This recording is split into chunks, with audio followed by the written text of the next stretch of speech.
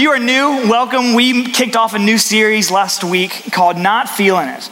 And basically what we're talking through is breaking down this concept of like, what do you do when you're just not feeling it? Like there are seasons in our lives, whether you've experienced it or you will experience, where we're just like, man, I've been with God. I've had this mountaintop experience with God. Like we are like this. And then there may be other times in your life where you're like, I don't even know if God knows my name. I don't even know if like he even knows my address anymore. Like we just aren't there. Like I just don't feel it. I'm not feeling like him in my life. I don't know whether he's working or he's not. And so Caleb kicked us off last week talking through emotions and looking at how our emotions, we can't trust them, right? Because scripture tells us that the heart is evil and wicked. Who can know it? And so our emotions are like roller coasters. They go up and down and they constantly change. And so when we're not feeling it, we can't always trust the emotions that are attached to that feeling. But instead, we need to look at the facts, right? And so that's what we looked at in scripture, looking at what is true. And so we're going to continue as we kick off week 2, really looking at the ground, like kind of like the building blocks of who Christ is. And it all starts with faith. Like without faith, we'd have really nothing to go off of. And so I just want you guys to realize that when we've actually put our faith in Christ, we have the confidence to know that when we aren't feeling it, we know that he is still at work. But Christianity is not the only thing that requires faith. I don't know if you guys have ever thought of it like this before, but you guys all applied faith when you walked in this room tonight. Did y'all ever realize that? You see, when you came in, I was watching. No one walked in and looked at their seat and like, I wonder if that's going to actually like hold me up. Like, I know, no joke. I think everyone just came in and assumed that the seat was going to like do what it's supposed to do. Like that's faith. You put your faith down just saying like this seat is actually going to hold me. No one looked to make sure that there's 4 legs. No one looked to see if there's 3 or anything like that. Like you had faith that this chair is going to do what it was supposed to do. We also apply faith in a lot of different areas of our life. We apply it with gravity. I don't know if you've ever thought of it like this before, but like if we actually didn't trust that gravity would actually hold us down, then we would float away like helium balloons. Did you ever realize that? If you lived your life in fear that if you were to jump and the gravity just happened to not work that day, you'd be toast. Like you would be gone. So like we put our faith in certain things that we just know are going to be there for us. And the same is true with our relationships, guys. I bet you have faith with your parents thinking like, hey, they love me. I don't know why they love me, but they love me. Like they gave birth to me, they parent me. But I bet you have faith that they have unconditional love for you. You have faith in your relationships, and then you have faith that your friends won't cheat on you, won't lie to you, won't steal from you. Like you have faith that like they're going to be a friend. Like we use faith in a lot of different ways, guys. And so as we talk about this concept of not feeling it, what does faith have to do with it, right? And so I just want you guys to realize that when we truly put our faith in Jesus, then we have confidence in knowing that he's in control, even when we can't see what may be ahead. Like we may not see what's next. And so if you got your Bibles, open up to John chapter 6. And if you're not, we're going to be on the screen, but here's some context. See, Jesus has been making moves all like throughout the first 5 chapters. I mean, he picked his 12 disciples and he's like got all that squared away. He's turned water into wine. He's healed a lame person. He's healed a blind person. He's fed more than 5,000 people with fish and bread. What else has he done? He like on the Sea of Galilee, he was with the disciples and it was like they all literally thought they were going to die and Jesus was asleep on the boat. And he calms the storm. He brings peace to the seas. So Jesus is like performing a bunch of different miracles and it's getting people's attention. The crowds are starting to follow Jesus because he has an influence. These people are like, who is this dude? What does he do? How does he is not like me. Like he is doing stuff that I have not seen before. So that's the first beginning of 6 chapters in the book of John. And so Jesus has got a following. He's got people that are walking with him, watching what he's doing. And then where we're picking up is going to be in verse 60. But right before we get to verse 60, Jesus just said some stuff that's like super controversial. He said some stuff that like people are saying, I don't know about that. He's saying stuff that they aren't comfortable with. And what Jesus is saying, he says, I'm the Messiah. He said, I am the bread of life. And if you want to experience life and eternity, then you need me. You need to believe in me. And that's it. So let's read it for ourselves. And we're going to talk more about what do we do when we're in this season of like, I'm not feeling it. So verse 60 starts like this way. It starts with this. When many of his disciples heard it, they said, this is a hard saying. Who can listen to it? But Jesus, knowing in himself that his disciples were grumbling about this, said to them, do you take offense at this? Then what if you were to see the Son of Man ascending to where he was, which he's talking about heaven? It is the Spirit who gives life. The flesh is no help at all. The words that I have spoken to you are spirit and life. But there are some of you who do not believe. And he said, "This is why I told you that no one can come to me unless it is granted to him by the Father." And so after this, many of his disciples turned back and no longer walked with him. So Jesus said to the 12, "Do you want to go away as well?" And Simon Peter answered him, "Lord, to whom shall we go? You have words of eternal life, and we have believed, and we have come to know that you are the Holy One of God." Okay, I know those 9 verses, this sounds like a lot, but here's what it basically is meaning. Jesus is saying, he's like, I'm the answer. That's it. Jesus is the answer. And as the people in the audience are hearing Jesus say this, they're like, whoa, I don't know about that. I don't know that I'm feeling that. You see, they're seeing Jesus do all these miracles, but when Jesus starts saying, hey, I'm not here to entertain you. I'm here because I'm the Messiah. They're like, whoa, like I was all on board to follow you because you were entertaining me, but now that you say that you're God, it's a big statement. I don't know that I'm in on that. This might be more than I bargained for about that belief. So that is what Jesus is saying here. And I think this is a pretty powerful word picture because what we see here is that people look at Jesus and look at the statement and they leave. And they're like, I'm out. I'm not buying into that. And I think sometimes, guys, we can be in a similar situation. Because honestly, I don't know about you, but we love being entertained. Raise your hand if you like being entertained. Like literally all of us, we live to be entertained day after day, right? So like, no joke, I could put on a YouTube video of someone failing at their job and we could laugh for the next 30 minutes because it's funny. And then you'd go home and tell your parents, like, Mom, you have to see this video because it was entertaining. And guys, I think that if we're gonna be honest with ourselves and our love for entertainment, we do the same things with the church. There may be many of you who come to church because it's fun. Like you like the games that we play, you like the music that we sing, or you like the time you get to hang out with your friends upstairs and in small groups. But then when we actually get to the message time and start talking about who Jesus is, you're like, I'm out. I'm bored. And you get on your phones and you start texting your friends and you start looking at other things to entertain you other than the actual word of God. And so when you learn who Jesus is, you're like, ooh, I don't know that I'm feeling that. And you check out. And so just like this, I think that we're in a similar place to this audience here because these people are intrigued. These people have been seeing Jesus do miracles. They've heard about who he is and what he's doing. And they're like, what's all this about? And so they're following Jesus. And they're following and they're seeing him do all these things. But when he says, hey, I'm not here to entertain you. I'm here because I'm the Messiah. They turn and they leave. And guys, I want you guys to realize this is a really important thing to see because Jesus isn't here just to perform miracles to entertain us. He didn't give us the Bible just to entertain us, to make us feel better about ourselves, to know that we have a God who we can trust because he's entertaining. No, that's what Hollywood's for. Like God is so much more than your next celebrity. And so that's how we know when we're not feeling it, we need to go back to the source to know what's true and what's right and know who Jesus is and he is who he says he is. Because Jesus is performing all these miracles to let people know that he is changing lives for the sake of expanding the kingdom of heaven for eternity. And so that is the quintessential part of understanding why Jesus tells us who he is in this passage.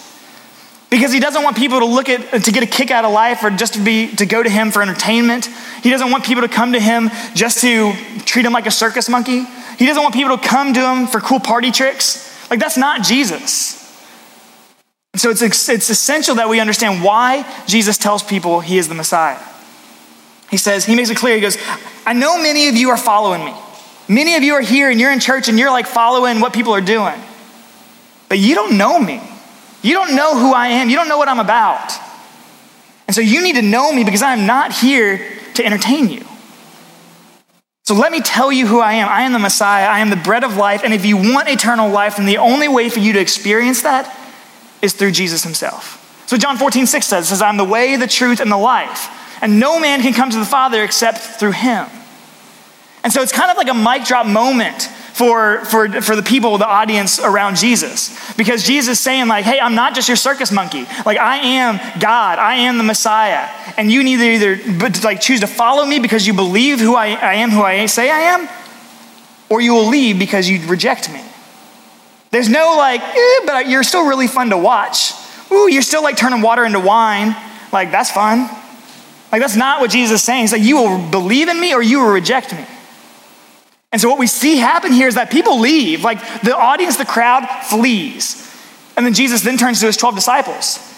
He's like, what are y'all doing here? Like, are you sure that you're still here? And Peter's response is super, super essential to understand who Jesus is. And this is what he says: Lord, to whom shall we go? You have the words of eternal life, and we have believed and we have come to know that you are the Holy One of God. And it's a huge statement. And it's big because once you've experienced God personally, then you know the life change that he gives you. You know the peace that he gives you. You know the truth that he is still at work in your life when you don't feel him. And I want you guys to all know that, because there are many times, especially as middle schoolers and high schoolers, where you guys don't feel God. Like personally, I am not a feeler. I'm not an emotional person. I just never have been. And so the feeling aspect is not a big part of my life. And so if I tie my relationship to Jesus because of the way I feel, I'm in trouble. And I think you guys are too. And that's why we need to tie ourselves, our faith, to the source of truth, which is who Jesus is. And so we can trust in him even when we don't feel him. And that is why Peter's statement is so crazy and so essential, because knowing God personally changes everything. So I want you guys to think about it this way. Not only when we don't feel like it, when we don't feel like it, sometimes it feels like you get clouds around you, like you're barely surviving, that you're in an ocean, you feel like you're drowning, you're just trying to put your hand up to be rescued. Sometimes our lives can be so hectic, so confusing, that we just don't know what to do. And we're like, God, did you forget about me? God, where are you? I know I trust you, but I'm having a hard time seeing you right now, right? I know I've been there. I've been there more times than one, I can promise you that. But there is an answer, and I want to tell you a quick story as an illustration for that. So Florence Chadwick is the first woman, maybe y'all have heard her in history or social sciences or whatnot, but Florence Chadwick is the first woman to have ever swam across the English Channel, 20 miles. It is a huge feat. She has trained her whole life to be able to do this. 20 miles is a heck of a long swim. I can't do one. So she does 20, and she gets all sorts of fame because of her swim, but it wasn't enough. Shortly after her swim, she's like, I got to do more. And so she shortly after, she made her way to the United States. She headed out to California to do a 21-mile swim from the Catalina Islands to the mainland part of California. But what's crazy about this is that it's not just the English Channel that she's swimming. She's swimming in the Pacific Ocean. And the currents are harder. Even though it's just a mile difference, the currents make it a whole lot harder. The temperature in the water is a whole lot colder. You got sharks that she's having to deal with that she didn't have to deal with in the English Channel in the same way. It is a far more dangerous feat to do what she's doing, and the media is all over it. And so she's got boats behind her, following her along in her swim. And after 16 hours, she's dying. Well, not really dying, but she is I don't know if I can do this. 16 hours. And the people on the boat are like, no, you've got this. You can do it. You are so close. And she keeps pushing on for a little bit. Hour 17 comes, and she goes, I can't do it. She was so consumed with just the hardship of what was ahead of her that she was like, I don't know that I can do it. And the people on the boat say, no, you're so close, keep going. And after the 17th hour, fog started. If you know anything about California, it can be really, really moody weather. And so fog kind of came across the entire ocean right where it was, and she couldn't see in front of her. She could literally see just a few feet in front of her, so she could no longer see the mainland. And so she got lost in the time, and she got lost in what she was doing, that she got so defeated by being totally beat that she kind of waved the white flag and said, I'm done. She gets back in the boat, and everyone's like, oh my gosh, you did so well, but you didn't do it. You didn't do what you said you would do. She gets in the boat, she realized she was less than half a mile from the shore. Less than half a mile from the shore. And she finally gets back, and reporters are everywhere. And she has a reporter come to her, and she goes, Chadwick, what happened? And this is what she says. She goes, I'm not excusing myself, but if I could have seen the shore, I could have made it. Because she missed the vision. And I think we do the same things, because there's so many times when we look at God and we say, I just don't feel him. I don't feel what he's doing in my life. I don't see him moving in me, that we give up just like she did. And so we tell ourselves, man, if only I could see God, then I would believe in him. Man, if only he would answer this prayer, I would believe in him. Oh, what if he did this? If only he did this, then I would love him, and I would give him my faith and my life for the rest of my life, and I would never doubt him again. We do that. But I know the reality for a lot of us is that we have storms in our lives where we can only see a few feet in front of us. And in those storms, we're like, God, where are you? God, I need you. And what God says and what the source of truth says is that, man, I'm right here. I didn't go anywhere. Like, I'm still God. And we know that God never leaves us nor forsakes us. And so we can't say, God, you forgot about me. You left me. I mean, he is right there with you. And yet we get so caught up in looking at the storms around us that sometimes we wave our white flag and say, we're done. I'm not feeling it. I didn't sign up for this. This is too hard. And let me reality check. Being a Christian is the hardest thing you'll ever do in your life. But it is the most rewarding life-giving thing you will ever do yourself, or like in this life as well. Because I just know as you guys have faced your own battles, like there will be times where you just say, I don't feel it. I'll tell you myself, there have been times this past year where I personally have said, I'm not feeling it. God, what are you doing with me? God, I don't know where you're moving. Like, not that my faith is any less than. God, I'm trusting that you are still Lord, that you are still good, that you still have a plan and purpose, but I'm struggling to see you right now. I am struggling to know that you are like moving in my life because I feel like I don't know where you're at. And my faith wasn't that I did away with my faith. It was simply just like, God, I need you. And guys, I just want you to know that in this past season of life, God's answered some big prayers. One of those prayers was Hannah, my fiance, no doubt. Because in this season of life where I have questioned and I have said, God, what are you doing with me? Like, I need an answer. And she came in my life and she pointed me back to the truth. She pointed me back and said, hey, this is what God's doing in you. This is what God is using you for. And so sometimes I want you guys to know, sometimes when you're questioning where God's at in your life, you need people around you to remind you of what God's doing, because we get lost in our own storms. We need support, and that's what your small groups are for. That's why you have people around you to remind you of what God's doing, because sometimes we get lost. Not that our faith lacks, but we just get caught up in just saying, God, what are you doing? And other people need to remind you of that. And Hannah was one of those people that did that for me.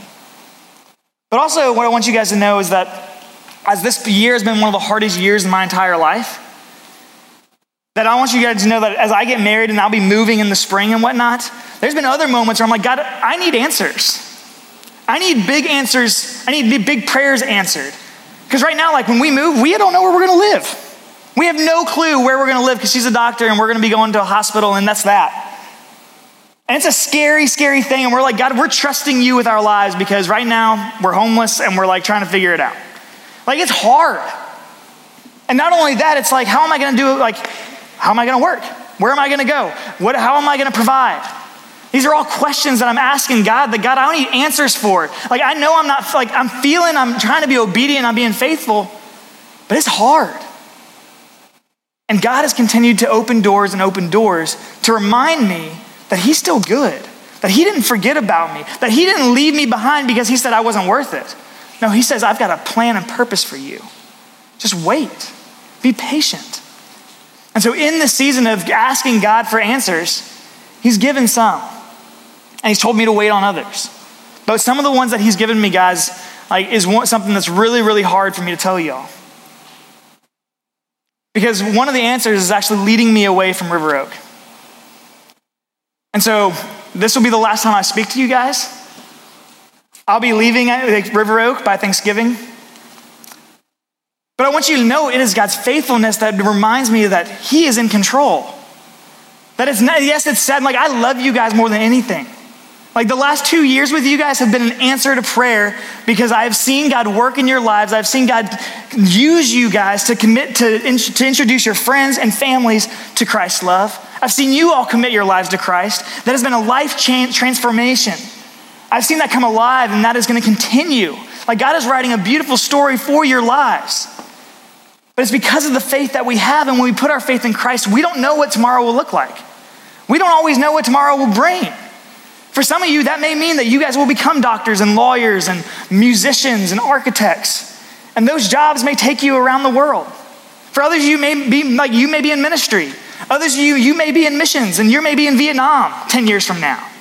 You don't know where God will take you. But when we put our faith in him, he gives us confidence to know that he is in control. And I'm learning this lesson with you guys. As middle schoolers and high schoolers and as an adult, I am learning this with you guys, that when we fully commit our lives to Christ, Man, it is a ride that we can't always predict. So I want you guys to know this, that no matter what is going on in your life, man, we need to put our faith in Christ because he has an answer for us.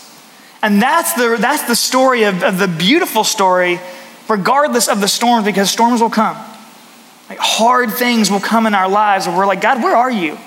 What are you doing? And just like they will for you, they do for me as well. And that's when we need to be on our hands and knees praying to God even more, saying, God, I will remain faithful. We need to be saying the words from Peter and saying, Lord, to whom shall I go? Why would I leave? Like, you are the answer. You're the only person that I need. Because everyone else, everything else will fail us. Even when we don't feel him.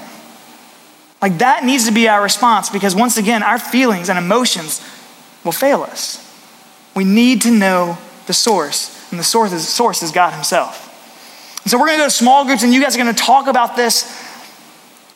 But I want you guys to know that this is an essential part of your lives when you commit your life to Christ. And God will take you places beyond your dreams. And yes, it'll be hard. Yes, it'll be sad. Yes, it'll be a ride that you can't predict. But it's a beautiful story that God's writing for you guys. I want you to know I'll miss you. And just because I'm not here doesn't mean I'm not available. Many of you have my phone number, and if you want my phone number, I'll gladly give it to you. Because I'm here to help. I'm here to be an encourager and a voice of support for you. But ultimately, I don't want you guys to hear this as a Chris's goodbye story. Like, this really is a message of hope, because God desires a faith that supersedes everything else that our world will throw at us. And that's the story of the gospel, is that Jesus is the answer, even when we don't feel it. So I'm gonna pray for you guys, and then we're gonna split. But I want you to get praying for yourself. God, give me that kind of faith. Give me the faith like Peter to say, God, no, you are the answer. When I don't feel it, when the storms are coming, like, you're it. Let that be your prayer. Father God, thank you for tonight. I thank you for these students. God, for the ways that they have taught me, the way that they have loved me and accepted me over the last 2 years. God, you are writing an incredible story for each and every one of them. And I just pray your hand of protection over their lives, that you will lead them towards yourself. God, that they will commit their lives to you, that they will know you fully. God, we know the storms will come. We know that there will be seasons of life where we're like, God, where are you? What are you doing with me, God? And even in those times that we can look back to your word and say, God, you are good and you have a perfect plan for my life. And I'm gonna trust that even when the rest of the world says I'm crazy. God, I pray that these students will look to you in those darkest and hardest seasons, as well as the seasons where life is grand and great. God, give them strength to get through tomorrow, this week, for finishing out the school, the semester. God, I just thank you for what they mean to me and the way they've changed my life. It's in your name we pray. Amen.